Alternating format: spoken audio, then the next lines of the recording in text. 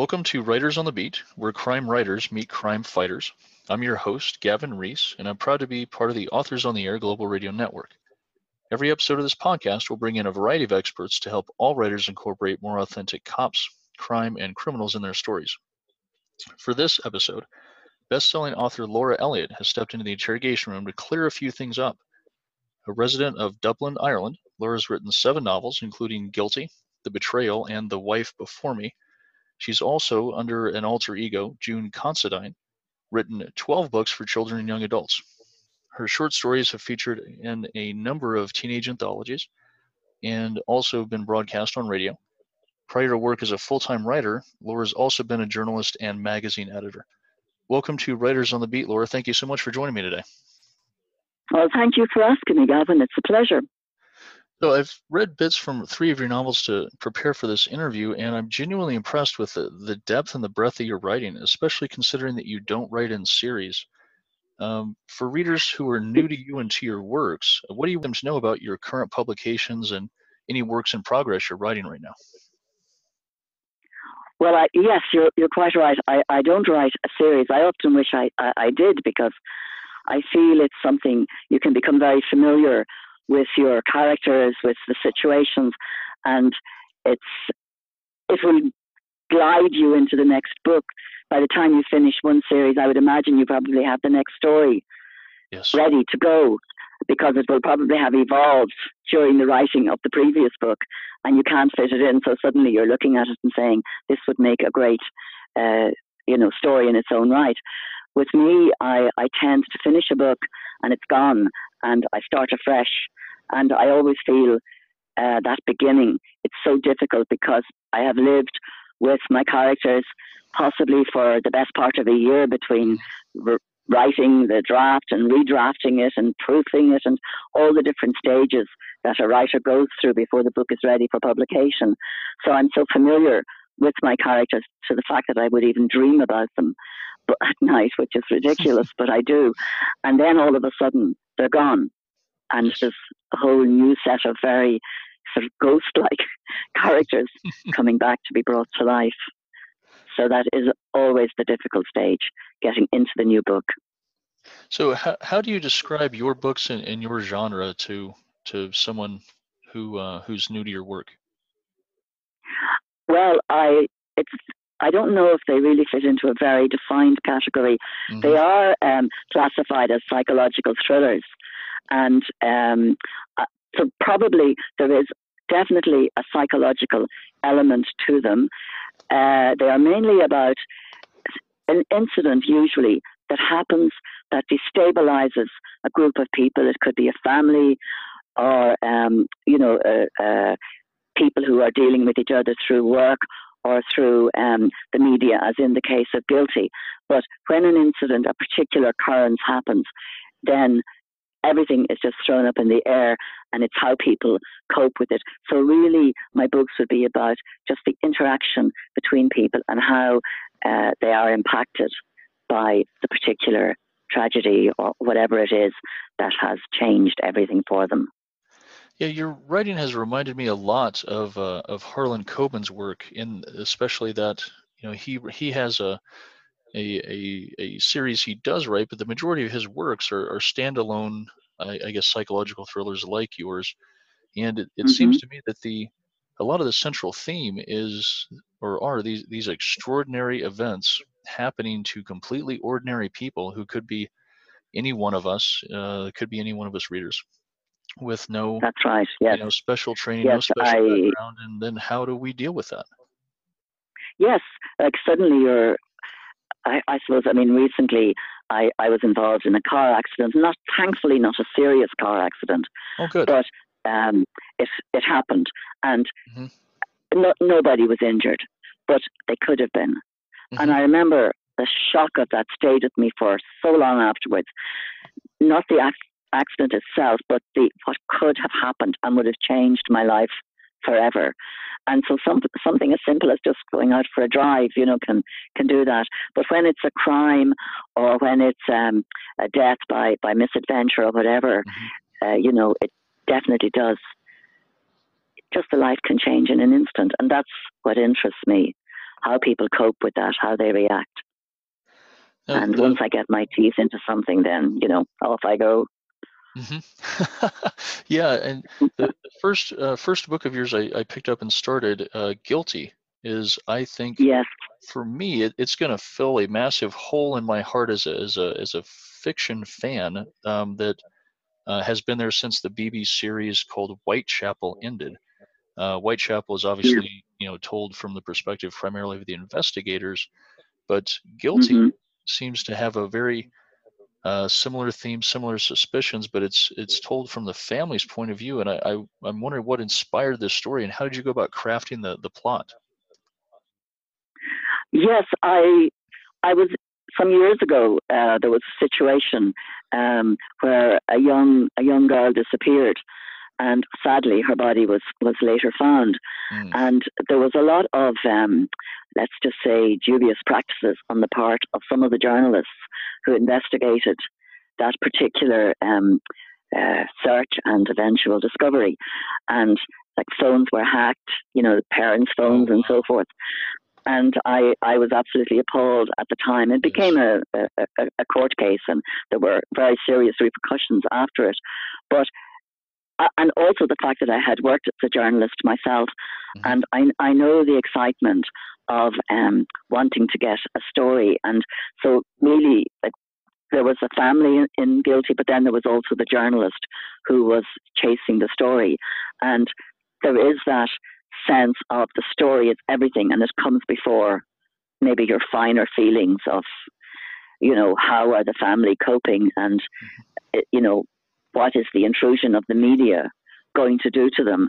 And so that interested me very much, seeing it from the journalist's point of view, and also from the family who were impacted by the tragedy. It's interesting you say that, and I felt that a lot of my life, my work as a cop, it's very easy to get wrapped up in that pursuit, right? That there's a big difference oftentimes in what I knew versus what I could prove. And what I know involves an awful lot more of the human experience and my own perceptions versus what I can prove in court. And Of it's course. very easy to get so wrapped up in that you start justifying in your own mind small little things that become bigger things, and then it sounds like with these journalists landed them in some hot water.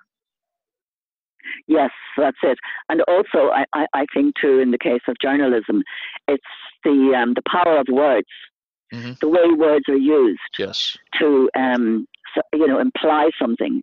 You could write, like two people could write a feature about the same thing, and they could read quite differently depending on the words that are used.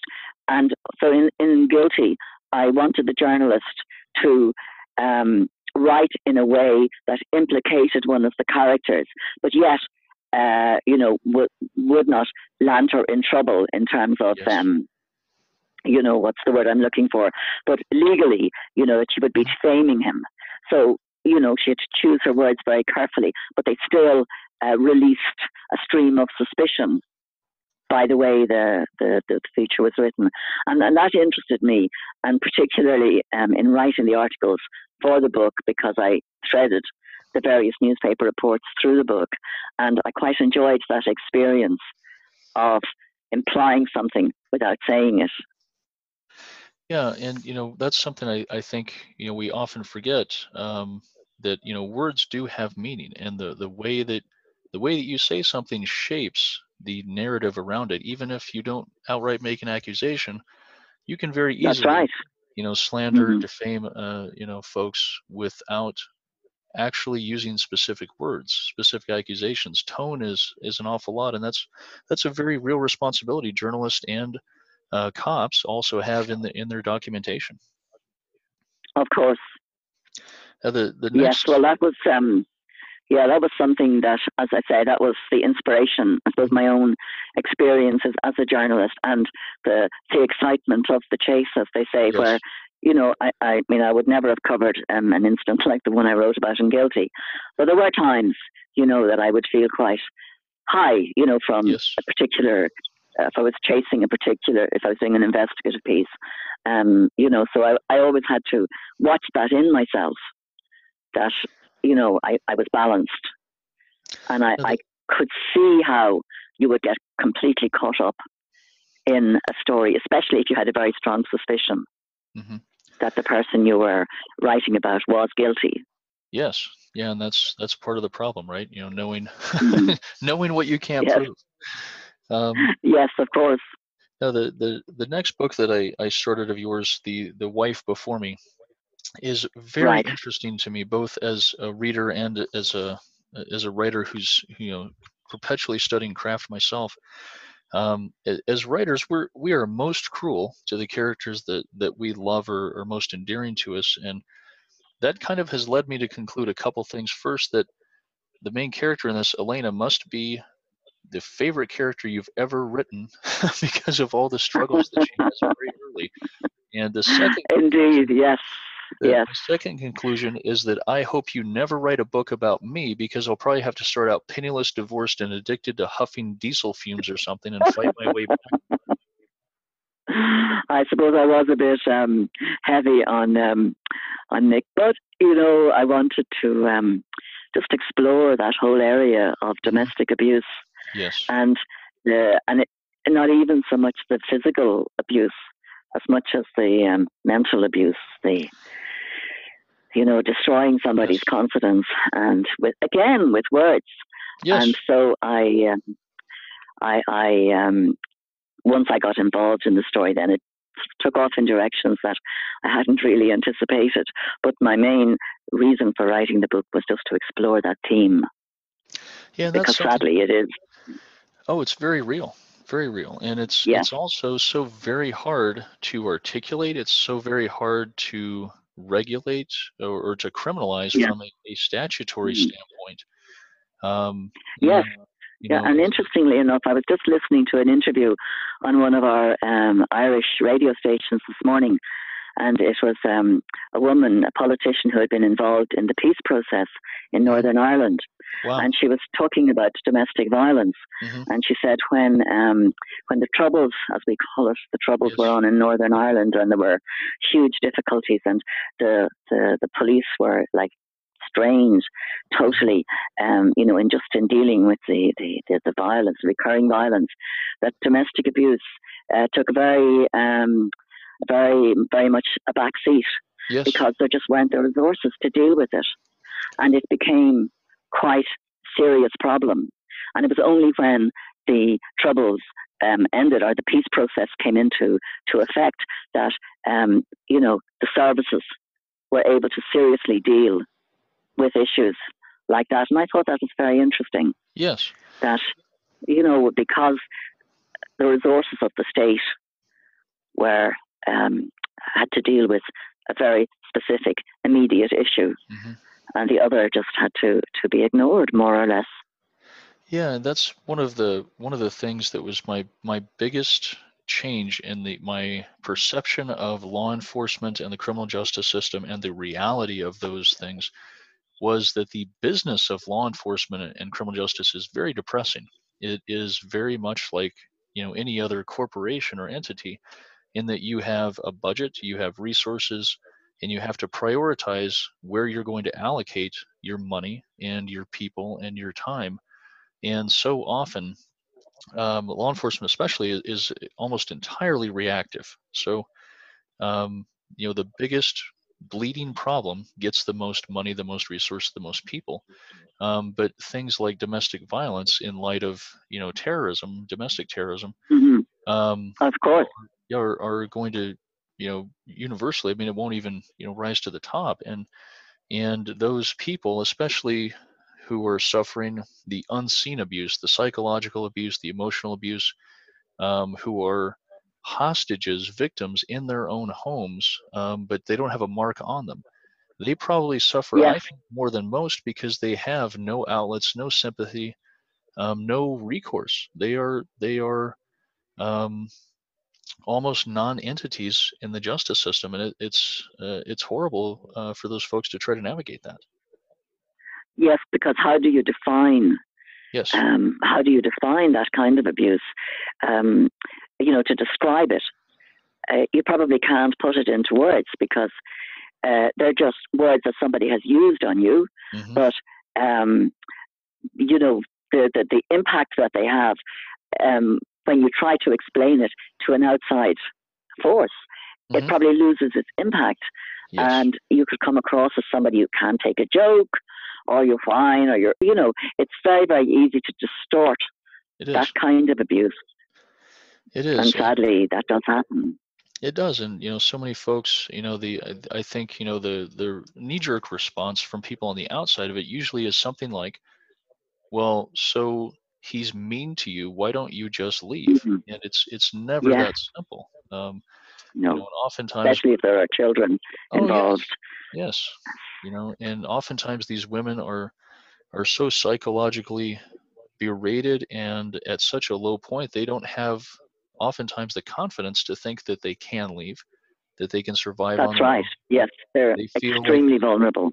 Yeah, they feel that they've failed to such a degree that they don't have that option anymore. They don't have that choice, and it has to be a horribly depressing place. Yes, I agree with you. So that was how the wife before me came about, and I do tend to pick dark subjects, I'm afraid, but they're the ones that interest me. The Betrayal, which was the next book of yours that I started taking a look at, is really intriguing to me also. And from what I think I understand of it so far, and please correct and forgive me if I'm wrong, but I think that I'm going to follow the exploits of this teenage sociopath who I think probably has multiple personality disorders as she goes about her quest to fit in and succeed at all costs. Okay? So most stories like this are usually told from an investigator's point of view, but you've brilliantly let us into the head of this teenager who is a truly crazy person. What inspired this character in your decision to let her tell her story? This is the Karen character? Yes. Yes. I don't know how that started. I think I probably, in fact, looking back on it now, I did know somebody who went through an experience of being stalked. Mm-hmm. And it more or less came out of that idea. Like, there are a number of characters in The Betrayal who are, there's a husband and wife who married very young and who never really had a chance to get to know themselves. And then they reach a point where there's a little bit of an empty nest syndrome going on, and they decide to part. And into that separation comes this character, this as you call her, the multiple personality character.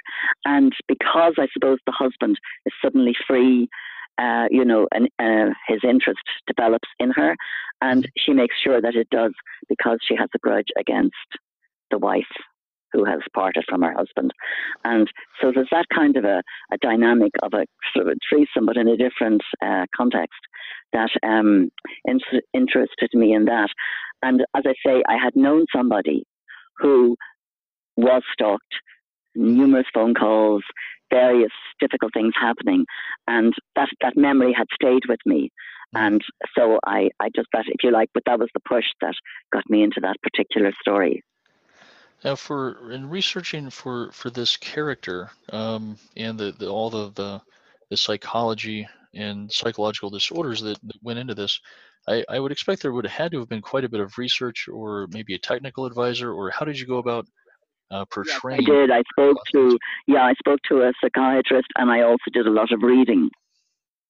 Wow. And it was because I wouldn't really be familiar with a character like that.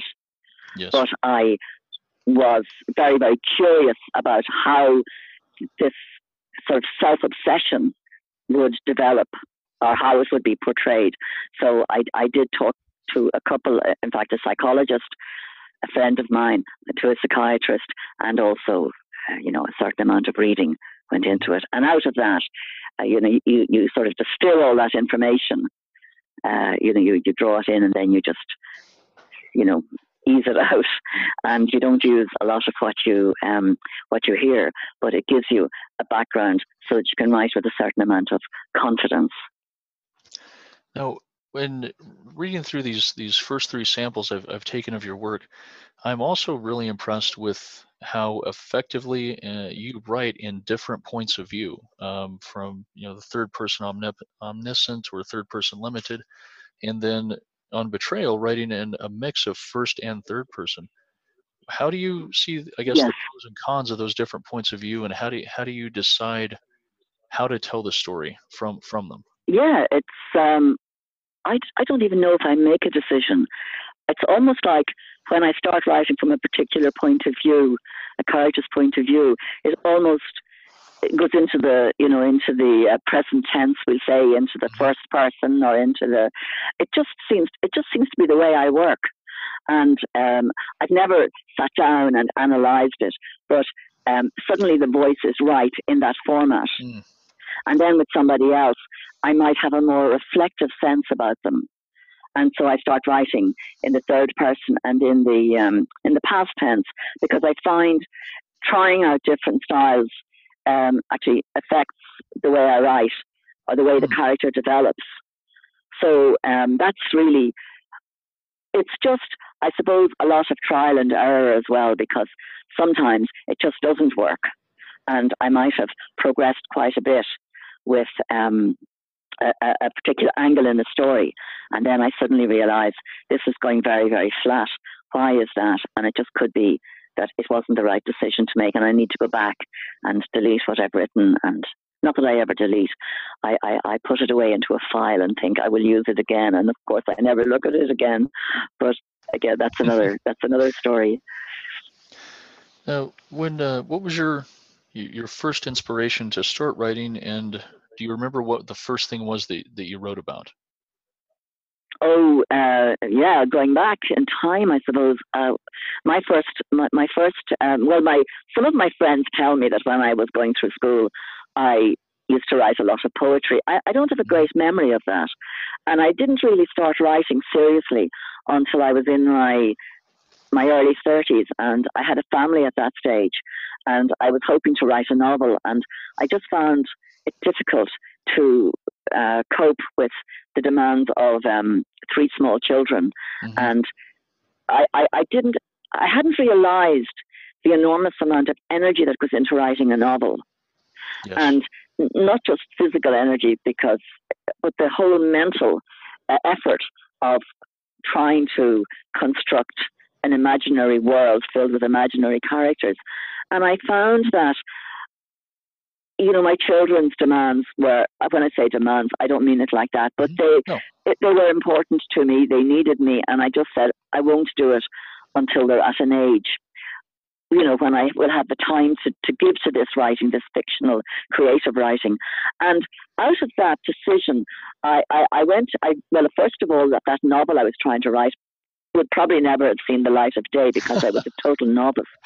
And then I went to a creative writing workshop, and we had a wonderful tutor who was a newspaper editor, and he was doing these classes just as a side effect, and he liked my work, the short pieces I was writing for the course, and he started to publish them in his newspaper.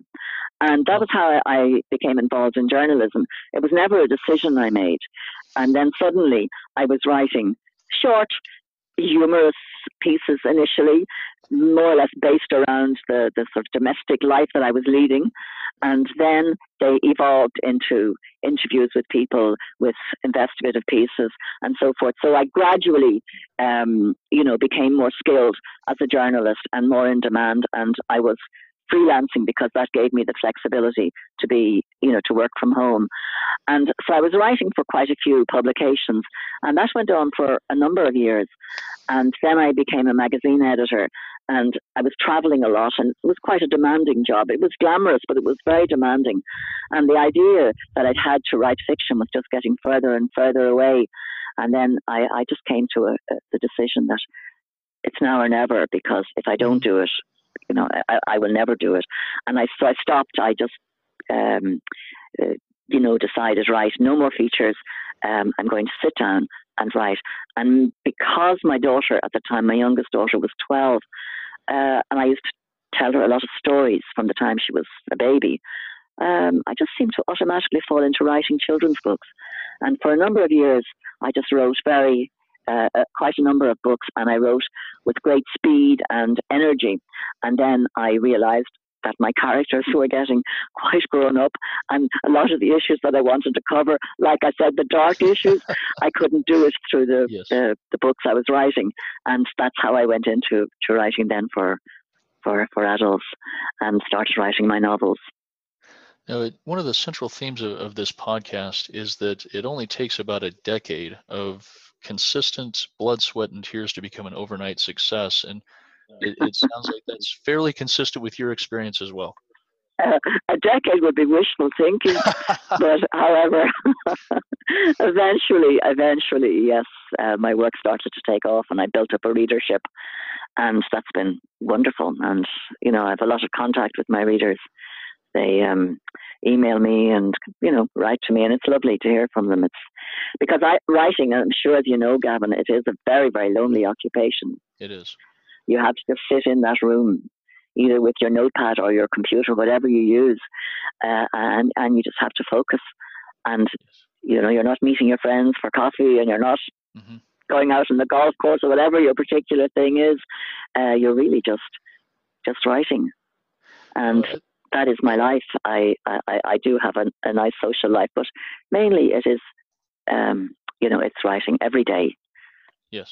And especially now that my books are selling, quite well, I have deadlines to meet, and it's quite serious. I have to, because there's not just me, there's a team of people waiting for the book to go through the various stages with it. So I feel that I'm not just writing for myself anymore. Mm-hmm. It's a joint effort, and I do try to meet my deadlines. Now, with all writers also being readers, do you have a favorite fictional detective or investigator, or somebody that's you're holding a little bit more esteem right now as a cop, detective, investigator, or maybe even a revenge artist? You mean somebody else's detective? Yes. Like another writer. Yes. Yeah, Anne Cleeves is, I don't know whether you're familiar with her work, but she writes about a detective in the Shetland Islands of Scotland, and they've been made into a television series, which is very, very popular over here. And I love her books, but also the interpretation, the film interpretation is wonderful. The character of the detective is very much as she has created him, and that's one particular series that I enjoy very much. And then there's an Irish writer who's been doing extremely well. In fact, I think she's now published in the States, and her name is Patricia Gibney. And she has a character called, a female detective called Lottie Parker, who is, I think she's into her 7th or 8th novel now, and she has been extremely successful. Now, keeping that last answer in mind, Laura, and I ask this of all the authors that come on the show, but God forbid it should happen, but if you were to wake up tomorrow and find yourself murdered, would you want one of those fictional investigators on the case, or would you choose someone else? I think I might choose the Shetland detective. He is a very complex, interesting character, and I think I would quite enjoy him investigating my murder. Well, God forbid. Let's hope it never. Jimmy Paris is his name. And as I say, it's good. If you ever have a chance to see the Shetland series, watch it. You'll enjoy it. Fantastic. And that was something that interested me about the that series as well, because it takes place on an island, small enough island, I suppose. And I always feel that, when you're in a small community and a murder happens or some major tragedy, everybody in a way is impacted because it's such a small community. So, that interested me about the Shetland series. Well, Laura, I greatly appreciate you making time to come and join us on the show and talk about your craft and your books. Where can readers connect with you and maybe sign up for a newsletter or follow along on your new releases? Yeah, well, through my website, they can make contact with me, lauraelliottauthor.com. You've been listening to Writers on the Beat, where crime writers meet crime fighters, a copyrighted broadcast of the Authors on the Air Global Radio Network. I'm your host, Gavin Reese, and this episode's guest has been journalist, editor, and author Laura Elliott. Until next time, take care of yourselves and each other. Be safe out there.